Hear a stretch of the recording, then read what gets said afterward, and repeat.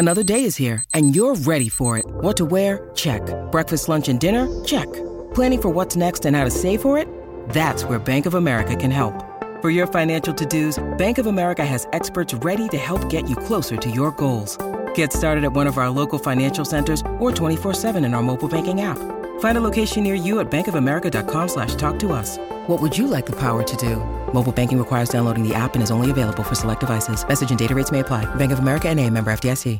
The Slate Culture Gabfest is sponsored by The Honest Company, featuring safe products for your family and home. Purchase your first bundle by Mother's Day and receive a free gift worth $20. Go to honest.com and use the promo code CULTURE. That's honest.com and the promo code CULTURE. The following podcast contains explicit language.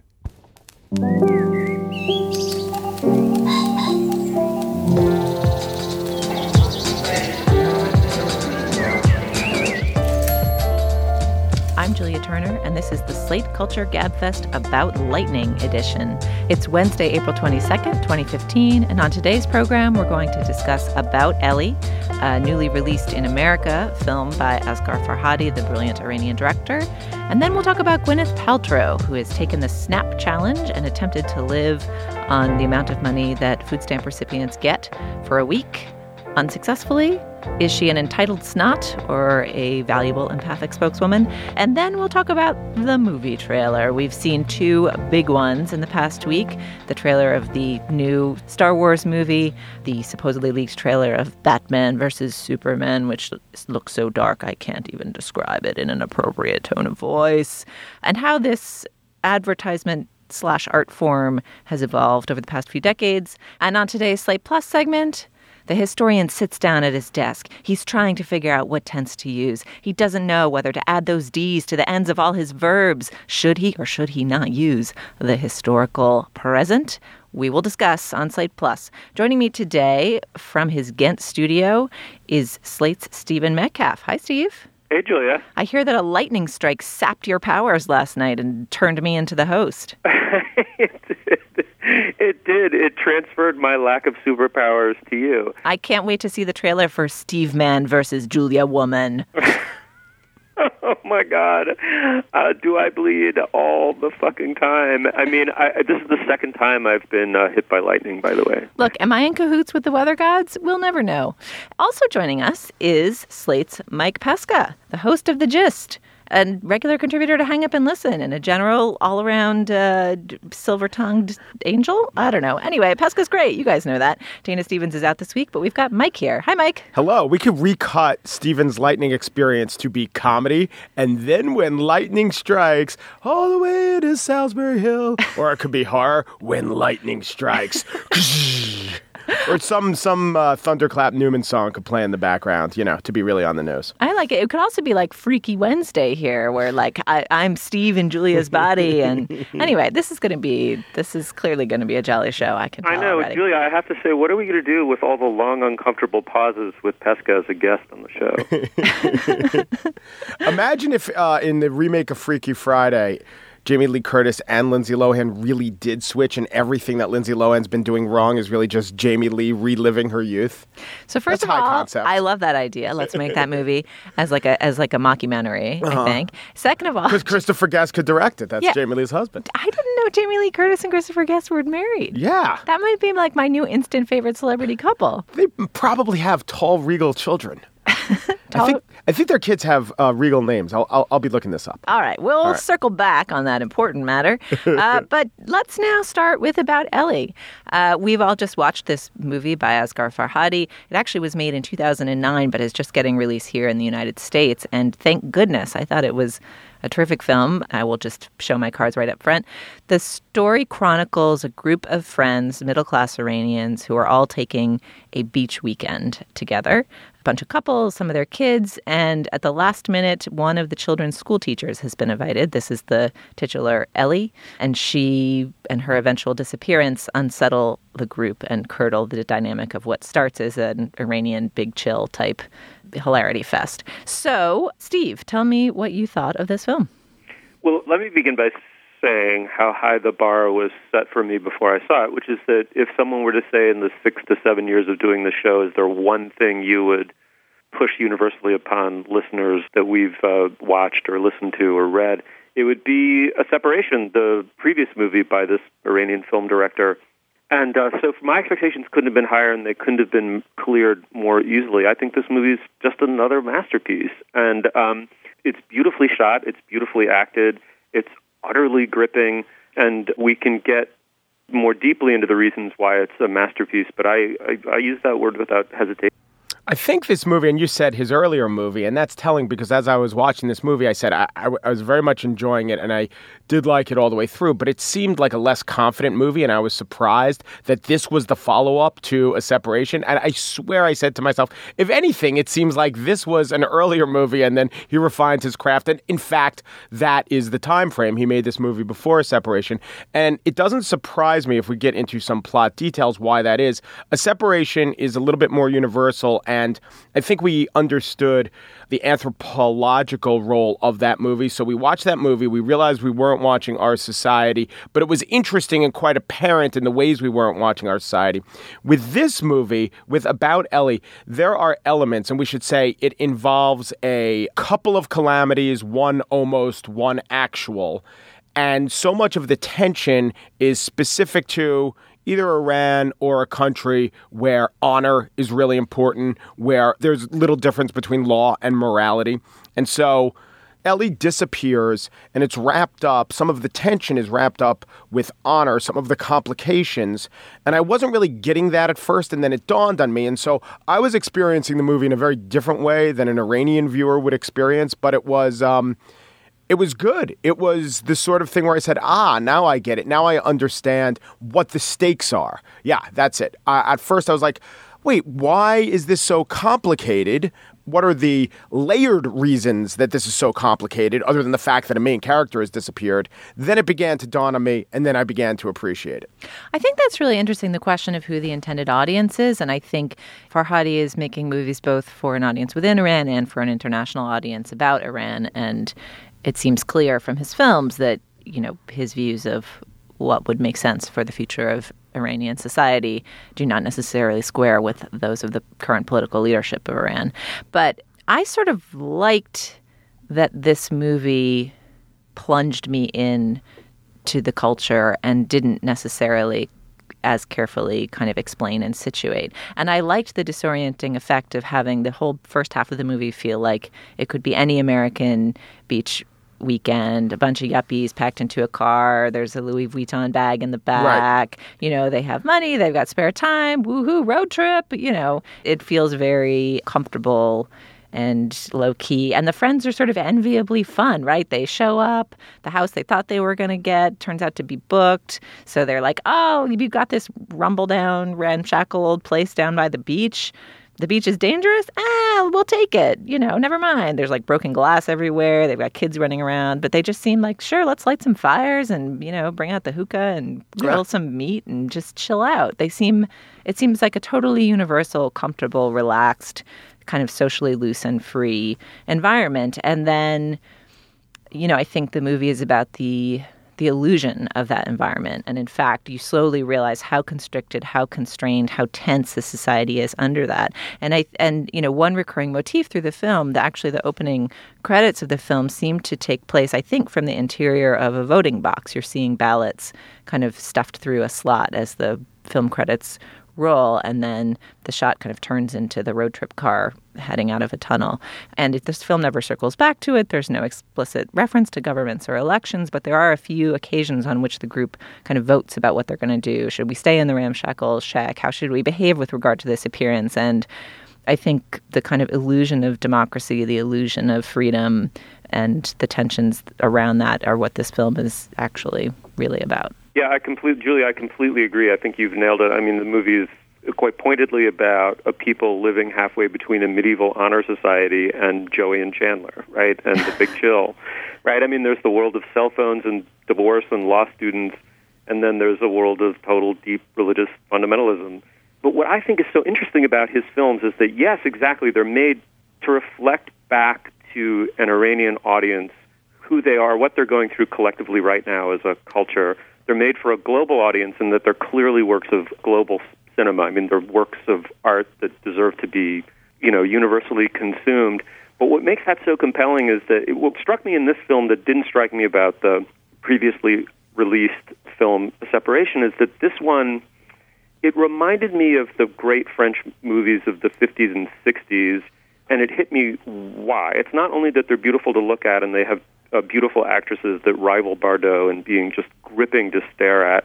It's also that those movies were made at a time when post-war Europe was trying to figure out who they were, that they'd just gone through a long period of austerity and gerontocracy. I mean, they were ruled by incredibly old war heroes, and a younger generation was finally saying, we want a vitality and an ability to live in a modern and present way. And there was an energy that you only get from breaking loose from that. And that's what made those French films both so much about the French situation of the 60s, but also just universally gripping movies.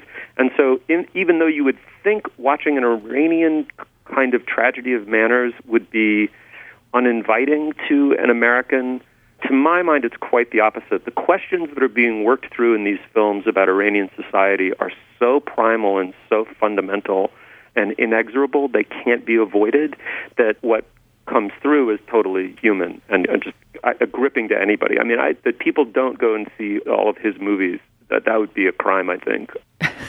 I suspect this crime will be committed, Steve. I don't think everyone in this country will go see this movie, although as many of them as possible should. I agree.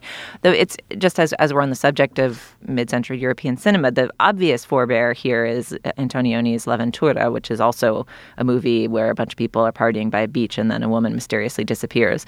Although, as I recall, what happens afterward is a lot of beautiful people roaming around rocky cliffscapes and staring into the distance as their wind blows their hair. I remember finding that movie mystifying and somewhat irritating when I saw it in college, and I went back and read the Wikipedia plot summary last night, which it turns out there's a lot that happens after they stare into the horizon. And anyway, I highly recommend that plot summary to anybody who wants to be amused by the amusingness of plots in Italian mid-century cinema. But I feel like this movie had some of that, kind of using the landscape to convey the existential mystery and despair and just gorgeous cinematography of that film, but a much more kind of conventional story structure in a way, a really sophisticated and well-told one, but not one that is in any way kind of difficult or confusing or avant-garde. It's a very traditional movie, and I think this was true of A Separation too. These are traditional and classic enough in their storytelling structure that I think they can be appreciated universally. It reminded me, I thought of Eric Romer. It was sort of a nice break from American depictions of middle class, especially before the bad stuff starts to happen in this movie, where we don't have to take it with a few grains of condemnation. It was an observation, a celebration of these people in the middle, maybe upper middle class. There was no Bombacian bombast where we had to, have a dig at any of these people just for their lifestyles. We were observing them and we were in their world. And that was a nice break. One thing I want to ask both of you. During the movie, did you have this thought? We can't drop bombs on these people. Yeah, I mean, within 30 seconds at the beginning of it. It's really humanizing. It puts it into perspective the Orientalism necessary to glibly call for bombing this country. I mean, you have to think of them as so distant and so inhuman and so other and so completely different from us to just glibly float it in the New York Times that the solution to a foreign policy challenge is to bomb the crap out of these people. All right. Well, I think we universally agree that you should go see About Ellie, especially if you've been thinking since we talked about A Separation, I never went and saw that good Iranian movie they talked about. What was it called? Who was the guy? Take this chance. Go see About Ellie. Asghar Farhadi, rolling out in American theaters 6 years after it was originally made. It's really an extraordinary film. All right, since I'm hosting this week with my new lightning-bestowed powers and Steve's lack thereof, zap! Pesca, I have made you the ad reader. Who's our sponsor today? The Slate Culture Gabfest is sponsored this week by Honest Company. Honest.com helps us take care of our kids and our homes with responsible and safe household products that you can trust. Take, for instance, Honest diapers, ultra soft, super absorbent, cute, and they're made of plant-based and sustainable materials. Purchase your first bundle before Mother's Day, and they'll send you a free aromatic soy candle worth $20. Here's Here's the hint, dads. Do not buy your wife diapers for Mother's Day, but maybe repurpose the aromatic candle. Anyway, you could go to Honest.com and use the promo code CULTURE at checkout, and you'll get one of Honest's most popular items free. That's Honest.com and use the promo code CULTURE. Zap. Thanks, Mike. All right, on to our next topic. We like to talk about Gwyneth Paltrow on this show approximately every 8 to 10 months, and so we are up again. The goop princess, the blonde titan of American cinema, the lifestyle guru who everybody loves to hate. Gwyneth Paltrow, a few weeks ago, decided to take what's known as the SNAP Challenge. This is something that food policy advocates and poverty and homelessness policy advocates often do and talk about. It's where people who can afford better attempt to live on the amount of money that food stamp recipients have for a given period of time, a month, a week. So Gwyneth was challenged by celebrity chef Mario Batali to take this challenge. She did. She tweeted a picture of her foodstuffs that her $29 purchased. There were a lot of limes and cilantro and avocados in there, which generated some concern and derision from her Twitter followers.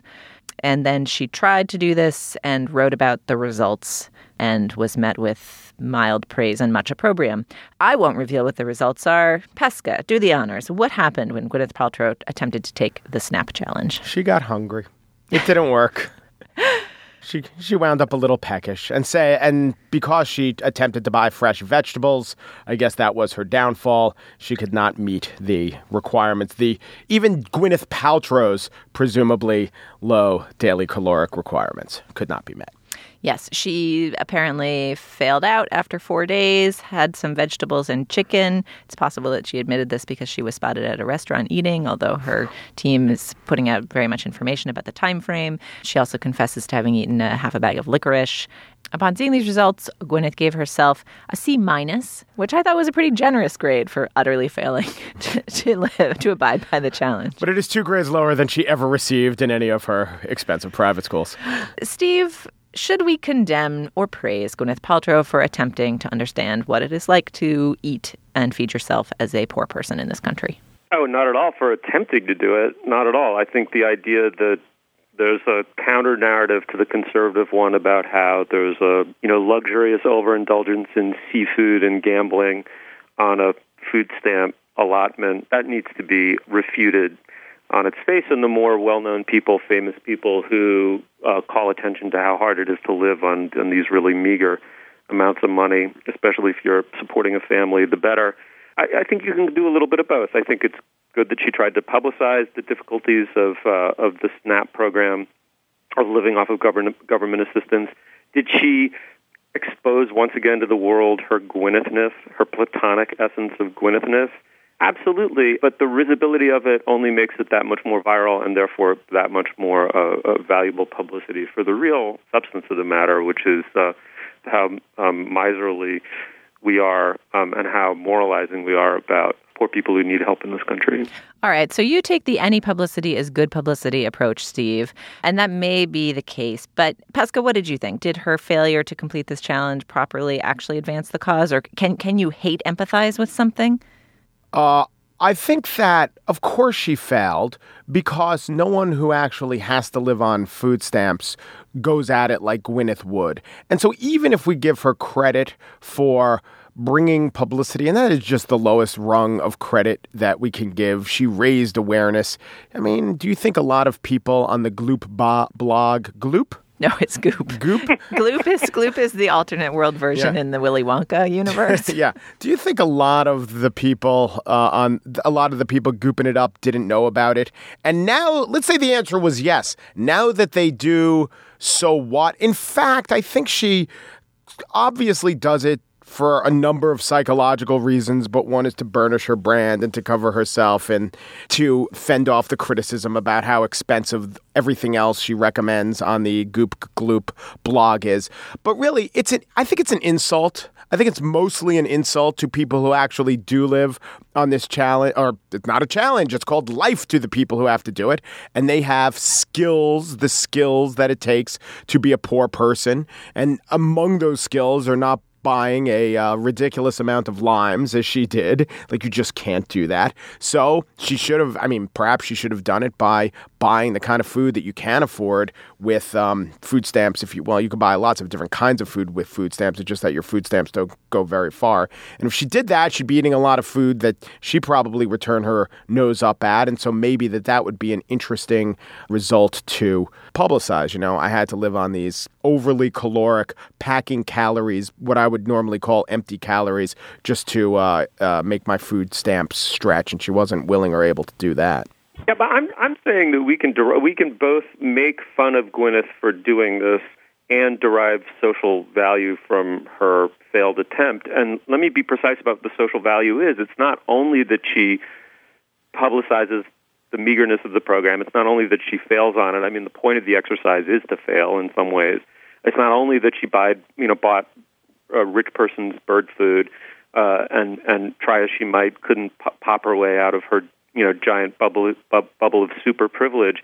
And secondly, the publicity value goes way beyond the Goop Gloop website. It's the fact that Slate writes about it in an extremely, I think, intelligent and nuanced way, that all kinds of secondary outlets write about it, whether they're making fun of her or not. Sunlight in that regard is of intrinsic value, but it's also demonstrating how stupid and remote and hermetically sealed off from real life the super rich really are, and that's the origin of the whole fucking problem, right? I mean, if we didn't allow this kind of ridiculously rarefied, alternate universe for the super rich to live in, we also wouldn't have people like scraping by on super processed industrial food that they can barely afford and doesn't even nourish them. These two things are related to one another. So what social value we can derive from the stupidity of Gwyneth doesn't in any way mitigate the stupidity. Yeah, I think there's something to that. I mean, my take on this, as is my take on many things, is that Gwyneth would have benefited greatly from an editor. The problem here is not that she attempted this. The problem is that she attempted it so flippantly. Like, she was kind of like, I'll give this a shot for 4 days, but whatever. I got to eat a different meal. I'm going to try some licorice. Who cares? Let me just go to the supermarket and get what I'd normally get. She got criticized for both ends. And I think, in part, one point of the Snap Challenge is to fail and to kind of be like, whoa, it's impossible to eat anything normal on this pittance. But she also got criticized for not trying, for not actually talking to some people who do this and figuring out how they make ends meet and what the options are, checking out some tip sites that talk about how people do manage to make ends meet and make this amount of money stretch. So in some ways, the point of the Snap Challenge is to fail it and show that it's an impossibility. But other critics took that as a mark of disrespect for the people who do succeed and survive on this amount of money, not easily at all, not without great attendant stress and trouble, through being strategic and intelligent about how they deploy these funds. And so there was just a kind of flip disregard for the work that it takes to make this pittance livable that I think was off-putting. And then I also think just, giving yourself a C- for completely failing is bad. The optics of being able to live through like a gajillion juice cleanses a month, like, she's clearly very good at disciplined eating. So the notion that this is the one that she fails is just somewhat appalling. And she doesn't have the grace or sense to like acknowledge that or explain why this was harder than that, or, what the mental difference was between trying to stick to this ascetic diet as opposed to the ascetic diets she seems to be on the rest of her life. And I also think then she, in her explanation of the policies around this, she goes off into some like long-winded thing about how wage equality is what really would solve this problem, which women and men should earn an equal wage. That is true, but it is not the most directly related to the issue of food stamps. So that would be fracking.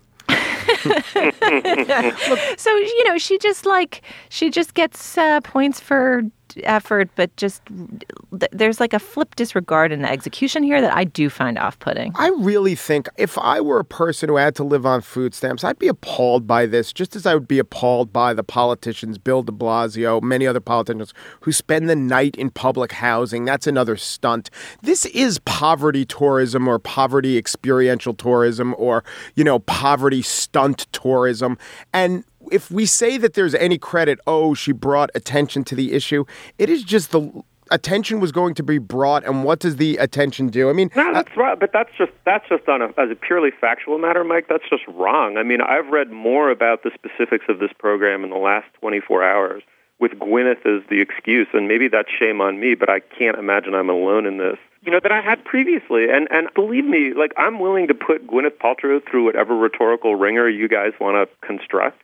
And I'm happy to do the churning along with you, but that's different from whether, in general, people who are in the public eye, and to an extent also politicians, should try to, empathy, it's not because someone does a stunt somewhere.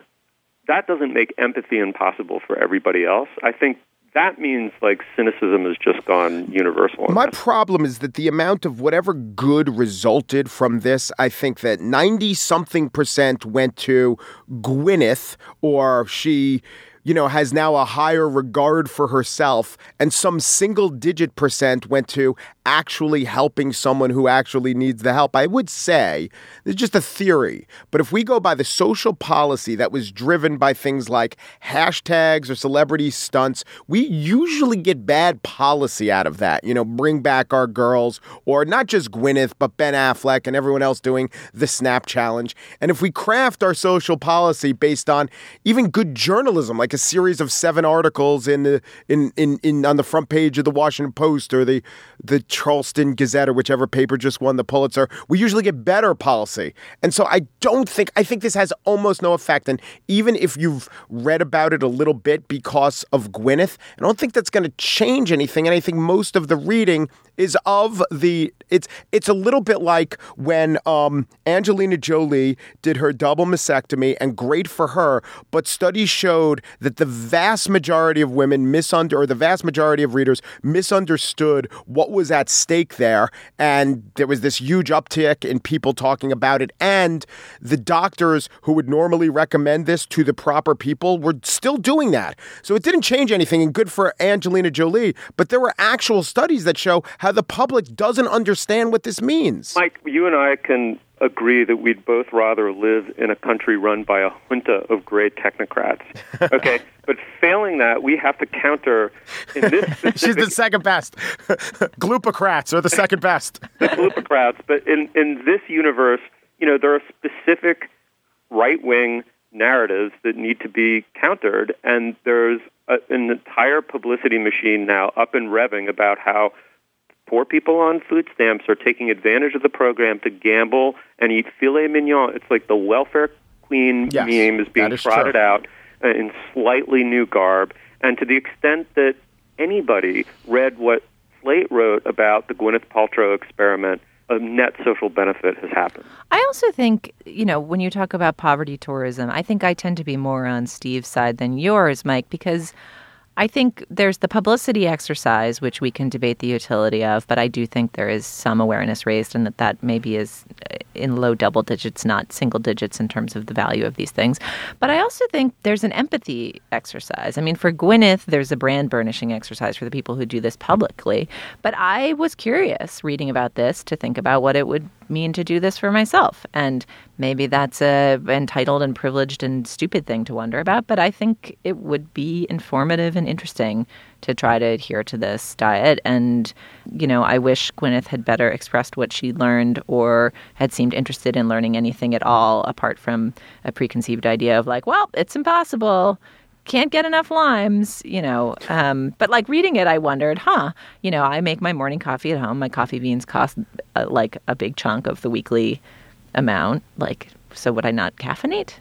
That's dumb and stupid, and maybe it makes me seem out of touch and privileged. But if you start to wonder about the practicalities of how you would do this, you learn things, I think, and you do create empathy that might result in advocating for a more progressive tax code, or just Gwyneth giving a huge truck of money to some appropriate charity, or any of the potential options in between. So I tend to be more sympathetic to these exercises in general and stipulate that Gwyneth simply executed this one poorly.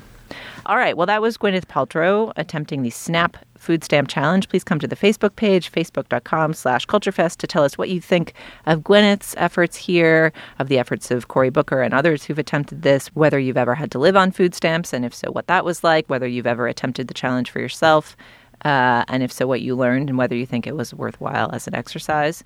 All right, on to our next topic. In a world where I cannot stand to make another in a world joke, what else do we got here? We're talking about trailers. Doctors are standing by if you are up to the horror of tarantula. We'll sell you the whole seat, but you'll only need the edge. Pesca, is your eighth job this week? Can you just recut all the trailers of modern movies? Yeah. You're on Hang Up. You're on Culture Fest. You're doing the gist. He's spinning plates. He also was making gestures in the last segment. He was mapping out the coverage of poverty in the sky with a series of elaborate hand gestures that looked kind of like Tai Chi, and or he was imploring the gods to strike him with lightning. I was reaching for the cheaper limes on the top shelf. It was very acrobatic in here. I was inspired and impressed. Anyway, we do not yet have the trailer materials to cut Pesca Action Podcaster, forthcoming summer 2016. All right, so the occasion for this conversation is that the past week has brought us a spate of high-profile trailers. First, there was the J.J. Abrams directed trailer to the J.J. Abrams directed new Star Wars film, The Force Awakens. Chewie, we're home. Seems like the Force has been awakening for ages now, but it's still rubbing the sleep out of its eyes. And people were pretty stoked on this trailer and various mashups of this trailer. And the Force presses the snooze button 10 times. Exactly. And people very much admired this, seemingly, as a piece of trailer craft. Perhaps creating an ad for an incredibly desired product is not the staunchest test of trailer making, but still, this was regarded as a good trailer.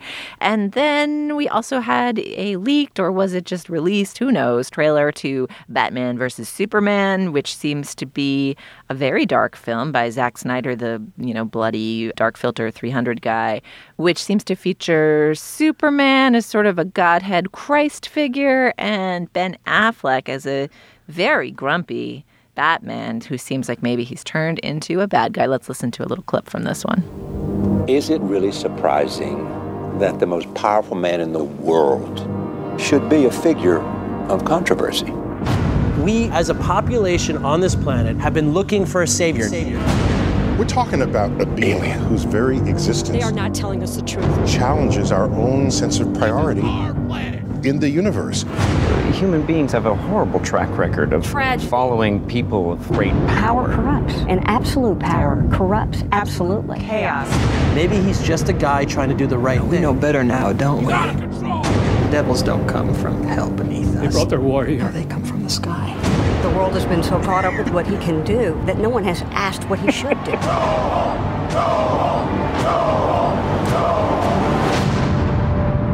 That's how it starts.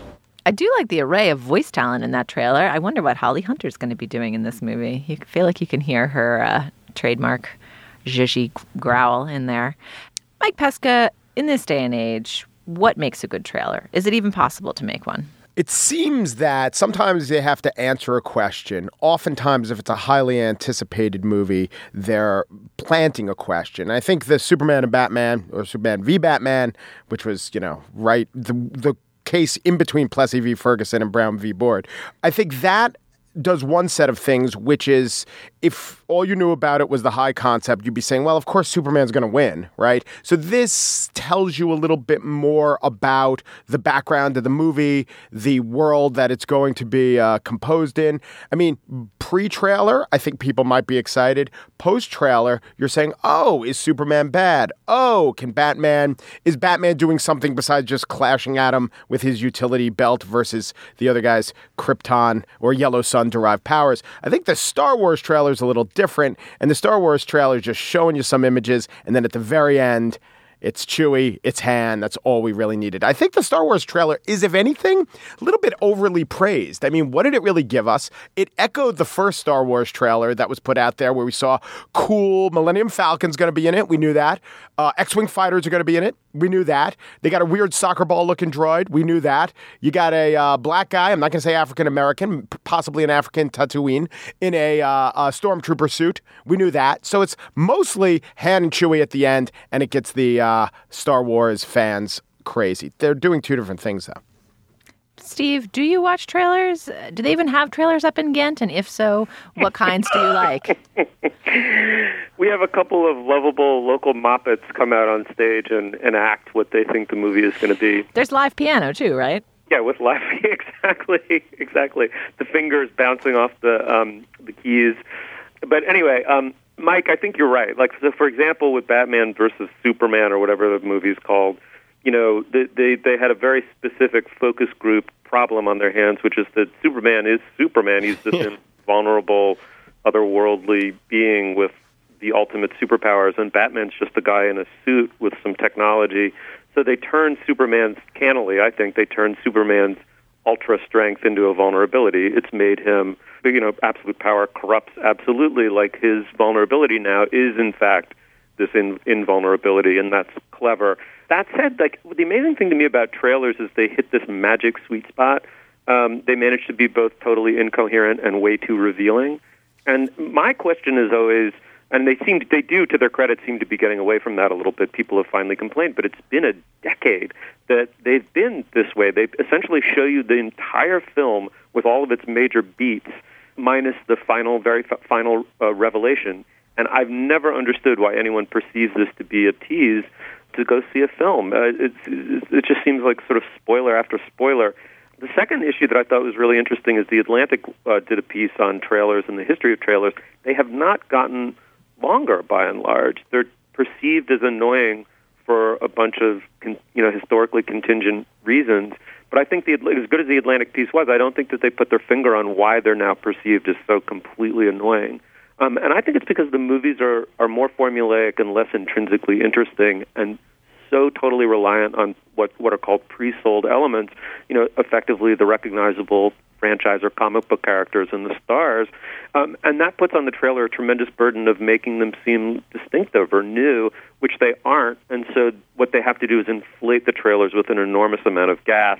And it's finally going to change now that it's a universal parody. It's actually now a bad, as Julia was pointing out, a stale joke. The In a World joke is now, in the repertoire of every, small market shock jock. So it'll change, but it does seem to me that bombast is the, compensation for lack of originality. Steve, I should have known you'd have a declinist narrative of movie trailers. Come on. Movie trailers have gotten much better in the last 3 decades, I think, generally. I think there are many movie trailers that make bad mistakes and that ruin the experience of watching the subsequent movie. I mean, it's similar in relationship to the accusation on the web of clickbait headlines, right? Are you promising the thing that the film actually delivers, and are you hiding enough of the thing that it will eventually deliver such that there is added satisfaction to be derived from consuming the full thing as opposed to just the tease for it? So the headline in the link delivers the reading experience of the full article. You want that to be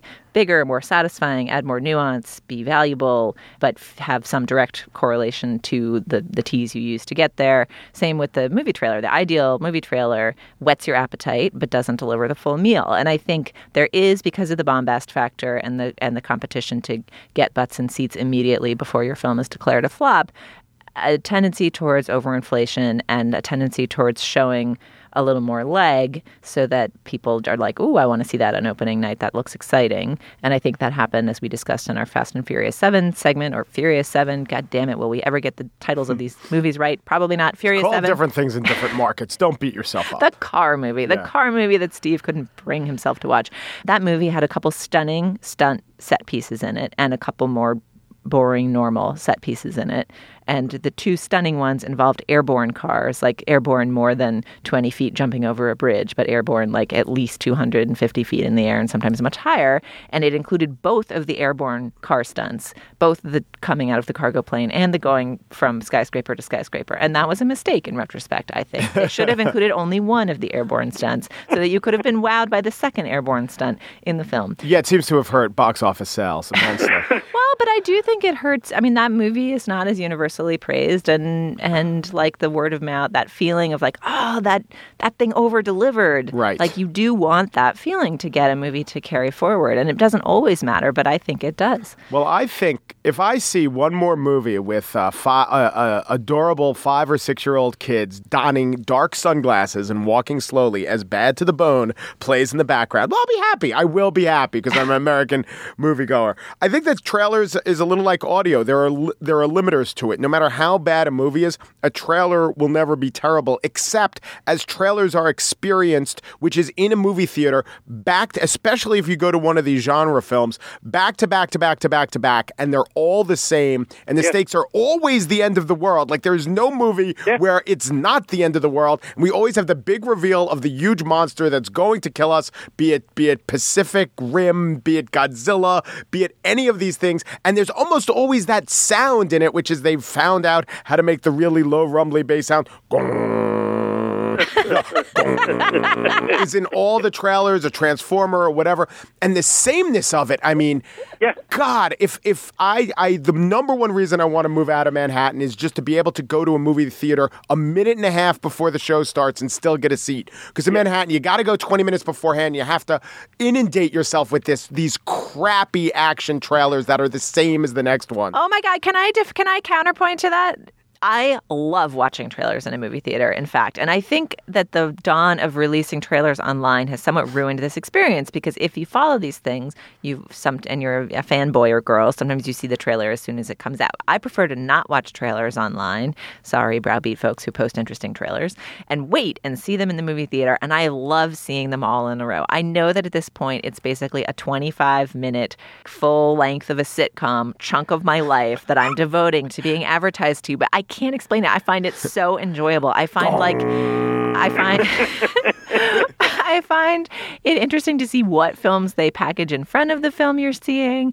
I like to look at the little rating thing to say like what the rating was caused by. They have the little language about was it adult situations or strong language. Do you bet on it? Do you gamble? No, I had inappropriate for children. I had scenes of animals in distress. I just enjoy it. I sort of enjoy watching the conventions on spool in a row and then admire variations within that theme. It's like watching a set of master poets all produce sestinas and you see like what are they doing within the form.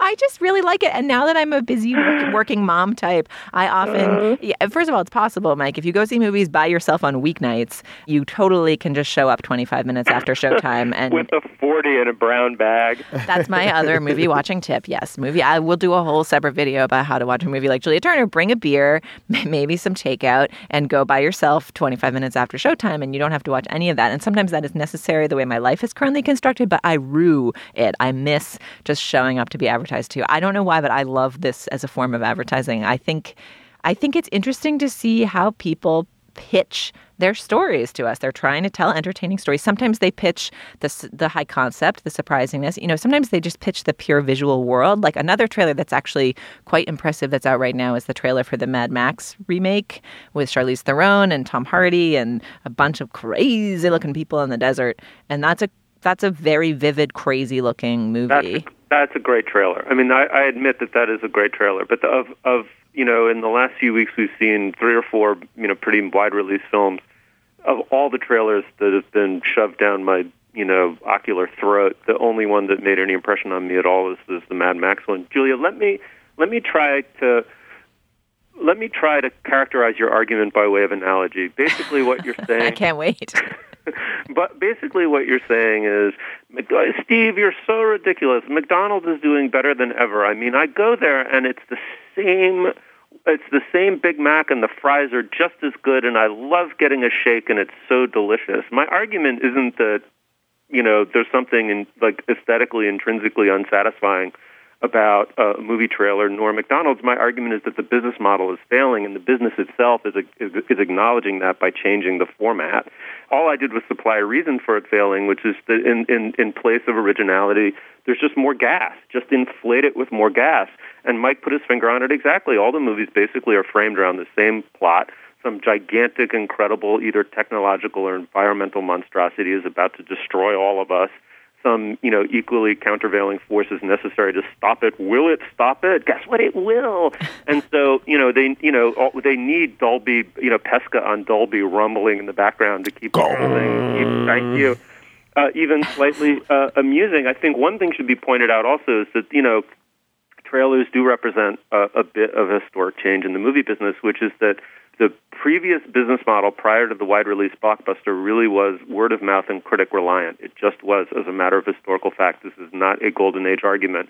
It is just an absolute empirical observation that they released movies to the public in a very careful, platformed, and slow way in order to build word-of-mouth, and they were very dependent upon the critics and what the critics said that first Friday night. They're no longer dependent upon the stall with wide release. It doesn't matter at all. What matters is stimulating the anticipatory glands of the mass audience via the trailer and getting as many people to show up on Friday night. As I've said a million times on this show, it really is that opening night that makes or breaks the movie. And so the trailer, is both this boring, unoriginal, repetitive form, basically, but also it's upon which the entire business model rests.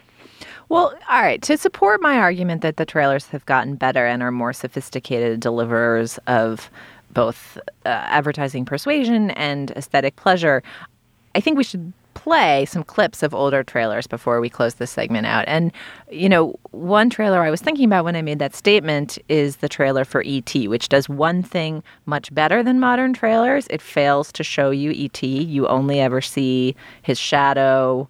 Eventually you see the tip of his glowing finger, but you never see his face or its funny shape or his funny wrinkled body or any of the things that immediately you call to mind when you think of the movie E.T. You don't get the visual. And if you think about the classic poster, you don't really either, right? It's the guy and the bike and the kid and the bike in the sky. But the description is like just so deeply retro and makes you realize how much the form has changed in the last 35 years? So let's listen to a little bit of the audio from this trailer, which I will note in advance, I believe promises both wonder and wonderment. We will witness the arrival, the search, the desertion, the fear, the discovery, the friendship, I'm keeping him. The secret. The love. The warning. The signal.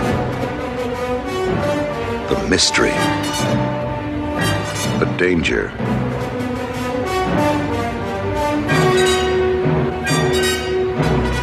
The intrusion. The wonderment. The enchantment. The hope. The connection has been made. Universal Pictures presents Steven Spielberg's E.T., the Extraterrestrial. So many emotion nouns. You will have so many emotion nouns. I guess I was wrong about wonder and wonderment, but think of all the emotion nouns you will experience. The confusion, the puzzlement, the pacing. Anyway, I mean, there's a definite charm to that, and I feel like hearing that style of voiceover in combination with the John Williams score almost makes it sound like a movie that could have come out in the 1940s, like the kind of retro quality of it is so striking. It's charming, but as a pleasure delivery vehicle, it's like not as sophisticated as our modern roaming machines. I can't do the noise, Pesca.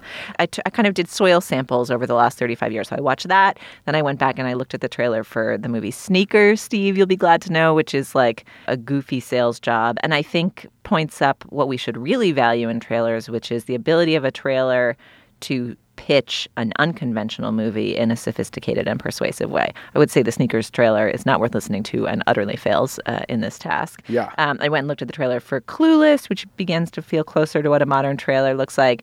I went and watched the trailer for Blue Crush, which came out in the early, I think around 2000. Soak Up the Sun was in that? What was the song? I forget the song, but that feels like a totally modern trailer. That basically is current trailer craft. Doesn't seem to have advanced much beyond and Blue Crush. Yeah. So it's somewhere in the 80s and 90s that they arrive at what feels like modern trailerese. I want to also credit the trailer. They help us when it's for a comedy and there's not one funny line in the trailer. Thanks. Don't have to see the movie. Perfect. And then there is the phenomenon of lines in the trailer that aren't in the movie.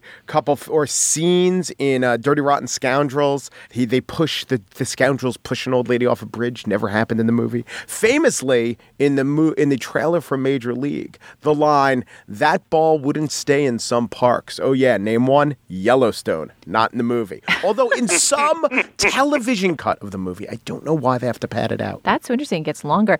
That is making me realize the great cinematic mystery of my childhood, which is I went and saw the movie Goonies as a kid, and it was like a little too old and scary for me. But the poster for Goonies involves the whole chain of kids and whoever they are, the misfits who have to save the treasure, whatever the plot of that film is. They all seem to be like hanging down a cliff, like in a human chain, holding each other arm to foot, which seems like a very perilous thing. And I think it transfixed me as like a 6-year-old or however old I was when Goonies came out.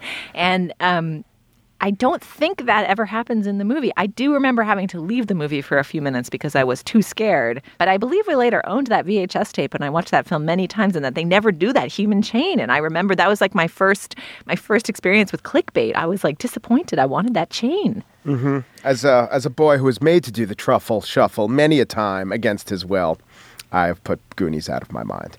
Steve and Mike, are there any film trailers that you would hold up as paragons of the form, making a difficult sell in an interesting way, or just enjoyable as sheer spectacle and bombast? Steve, what have you got? Yeah, I'll give you one. So I think around 79, Ridley Scott did something quite original, which is that he made a horror movie in space, Alien. That was a great trailer and a great film. But then he followed it up with Blade Runner, which, if you think about it, is the follow-up movie, which was he took the noir genre and set it in the future instead of the 1940s and made it a futuristic sci-fi film mashup. And that trailer, I remember, was just ravishing in exactly the way the film was.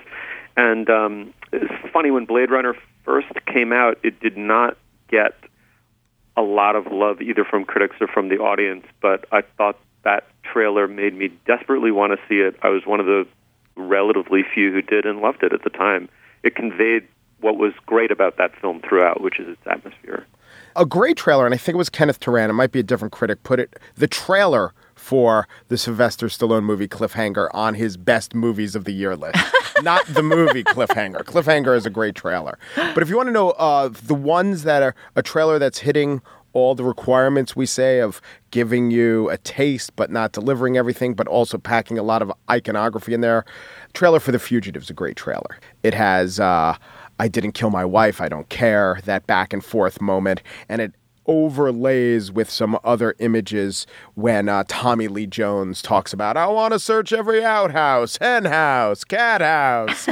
It's good. It's good. All right. I will go check that one out. Please come to facebook.com/culturefest and share your favorite movie trailers and whether you think the form is delightful or execrable. Guys, should we endorse? Let's do it. All right. Steve, you never get to start. What's your endorsement this week? I will kick it off. I'm endorsing a 2-part essay on the N+1 website, presumably also in the N+1 magazine, by George Blaustein, who is an academic, an American academic working at, I believe, the major public university in Amsterdam. And he's observed up close and beautifully the transition to a kind of market model, a very Anglo-American phenomenon, taking an ancient and venerable institution and trying to make it somehow more relevant or financially viable by marketizing its structure, which has been met with resistance by both faculty and students, as it sometimes is in America and Britain, where the trend is way more rampant than on the continent. But the account is first of all, it is beautifully observed. Second of all, it is not at all polemical to my mind. And third of all, we're all grappling with a very large abstraction called neoliberalism, right? A shift to basically a market paradigm and the attempt to put as many institutions on a market basis. And the abstraction often feels pervasive and ambient and so huge as to be indefinable. And people often lapse into not only polemic, but hyperbole and generalizations that really gain no traction. And in fact, one of the things I think the free market right has been very canny about doing is saying, neoliberal, what do you mean neoliberalism? Define it. What is it even? And there's this attempt to sort of shrug their shoulders and say it's sort of an organic or spontaneous shift in history that, one can't account for, even though it inures massively to the benefit of a certain, group of people. And what's wonderful about this piece is that it never, to the best of my memory, it never says the word neoliberalism in it. It's not interested in offering a left polemic or a set of generalizations. It's merely a beautifully observed kind of deep historical appreciation for what it means to take something that is venerable and great and cherished and make it conform to a kind of ideological fad in ways that, in fact, aren't actually profitable, right? They satisfy a certain ideological itch, but they don't actually make the institution more vital or more financially viable. And to me, that was an extraordinary achievement. It is beautifully written and beautifully observed. I cannot recommend it more highly. All right. Well, Steve took Blaustein. What have you got, Pesca? Yeah, I'm going to go a little less highbrow. Trailersfromhell.com is a fantastic website where you see some of the old trailers, Exorcist 1, 2, and 3. There's a trailer for The Pink Angels, a forgotten grindhouse concoction. Pits a flamboyantly gay biker gang against the straights. There's commentary on the trailers. There's the entire Warner archive of trailers. I found out about this because there was an episode of the Colin McEnroe show on WNPR. I think it's the finest talk radio show going, where he talked to the guys behind that website. And that was from July 2nd, 2014. We'll link to that. And if I may, just because I'm not on endorsing that much and I clearly lack for outlets for getting my opinion to the ears of Slate listeners, there is a genre of YouTube video, slingshot videos. Now, do you know what the slingshot ride is at a carnival? Yeah. You go up and then you go down. Yeah, it's really scary. That's all rides at a carnival. Yeah, that's right. Up and down or sometimes side to side. There's not a side-to-side variety. There's a lot of just hurtling through the air, and it is extremely scary, and most of these slingshot rides are now equipped with cameras, and famous people have been on the slingshot ride, like the rapper DMX, and he got freaked out, and there's a ton of videos, of course, that sometimes things happen to women's garments that makes these videos popular among a certain demographic. But the best video, if you Google girls freak out on a slingshot ride, these are like two 10-year-old girls freaking out on a slingshot ride. Tell my mama I love her. It's a great slingshot video. I think it is the ne plus ultra of the slingshot video genre. All right. Those sound like two very good endorsements. Also, I appreciate your bowing to the local customs here and offering more than one endorsement. I got to get so much in. All right. I have an endorsement that is closer to Mike's than to Steve's, I think, in its browitude. But I might double it up with something that tacks back in the other direction. So my husband possesses a poster. It was given to him by his aunt when he was a small boy. She said, "What's your favorite movie of all time?" And he said, "You know what? I really just don't think anything's ever funnier than Naked Gun. Like, that's just a beautiful piece of comedy. Choice. It's a great movie." He did not know that the question was the prelude to a birthday gift, which was a film poster. And of course, the question, what is your favorite movie? And the question of what movie poster would you like to hang on your wall? These are two separate questions. But he ended up, courtesy of his beloved aunt, with a poster of The Naked Gun, which now semi-proudly hangs in our house. So from memory, this is the airplane twisted in a knot. The Naked Gun. Oh, The Naked Gun. I'm thinking Although about you're airplane. spoiling the future. Oh, shoot, yes. I'm sorry. So The Naked Gun is Leslie Nielsen riding a bullet, and then there are headshots of the other bit characters within the film, including O.J. Simpson and the Dame and everybody else with like little funny taglines. So it is a classic of comedy. I would say not necessarily a classic of poster making. It's like phallic and a little bit graphically messy, but it proudly hangs in my house as a token of the deep love between my husband and his aunt.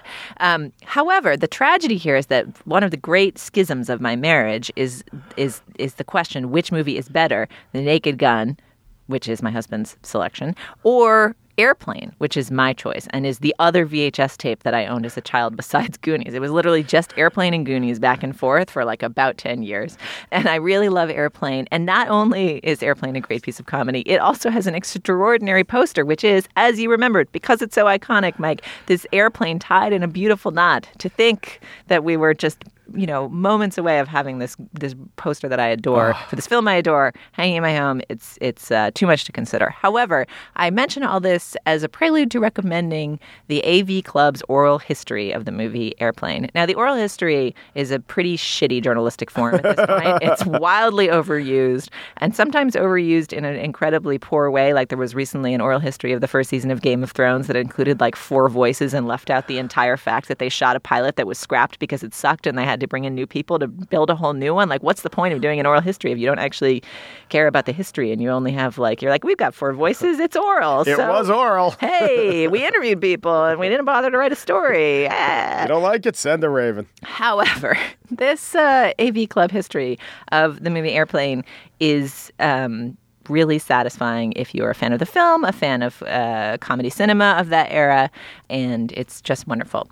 I am also going to tack on to the end of this already long endorsement, but I'm going to take this as the host's prerogative. I don't know where I caught this from, but I'm going to try it. A bit of a log roll. My husband's aunt, beloved aunt and gifter of that poster, was the playwright Wendy Wasserstein, and a revival of her play, The Heidi Chronicles, is up on Broadway right now with Elizabeth Moss in the starring role. And I had never seen or read the play until this production premiered, and I've now seen it twice since, and it's just wonderful. It's a really, really interesting document about feminism and a particular generation of feminism. As someone who's watched a lot of Mad Men, I found it really interesting to see Elizabeth Moss play a feminist who's like one generation forward from Peggy Olson. I just think it's a really fascinating document of a particular moment in the gender wars that feels both very current and very particular to the time when it was written in the late 80s, and I would recommend that you go see it.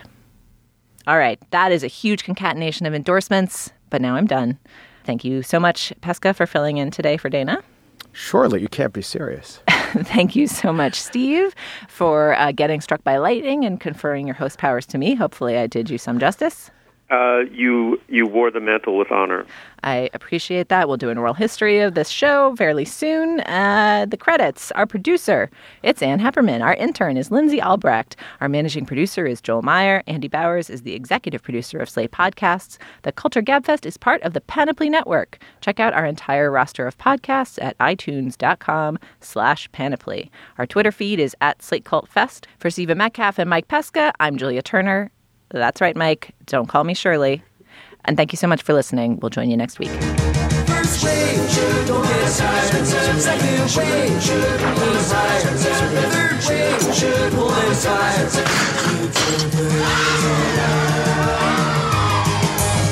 We're waxing down our surfboards and loading up our tracks. Tell the teacher we're shooting. We're never coming back.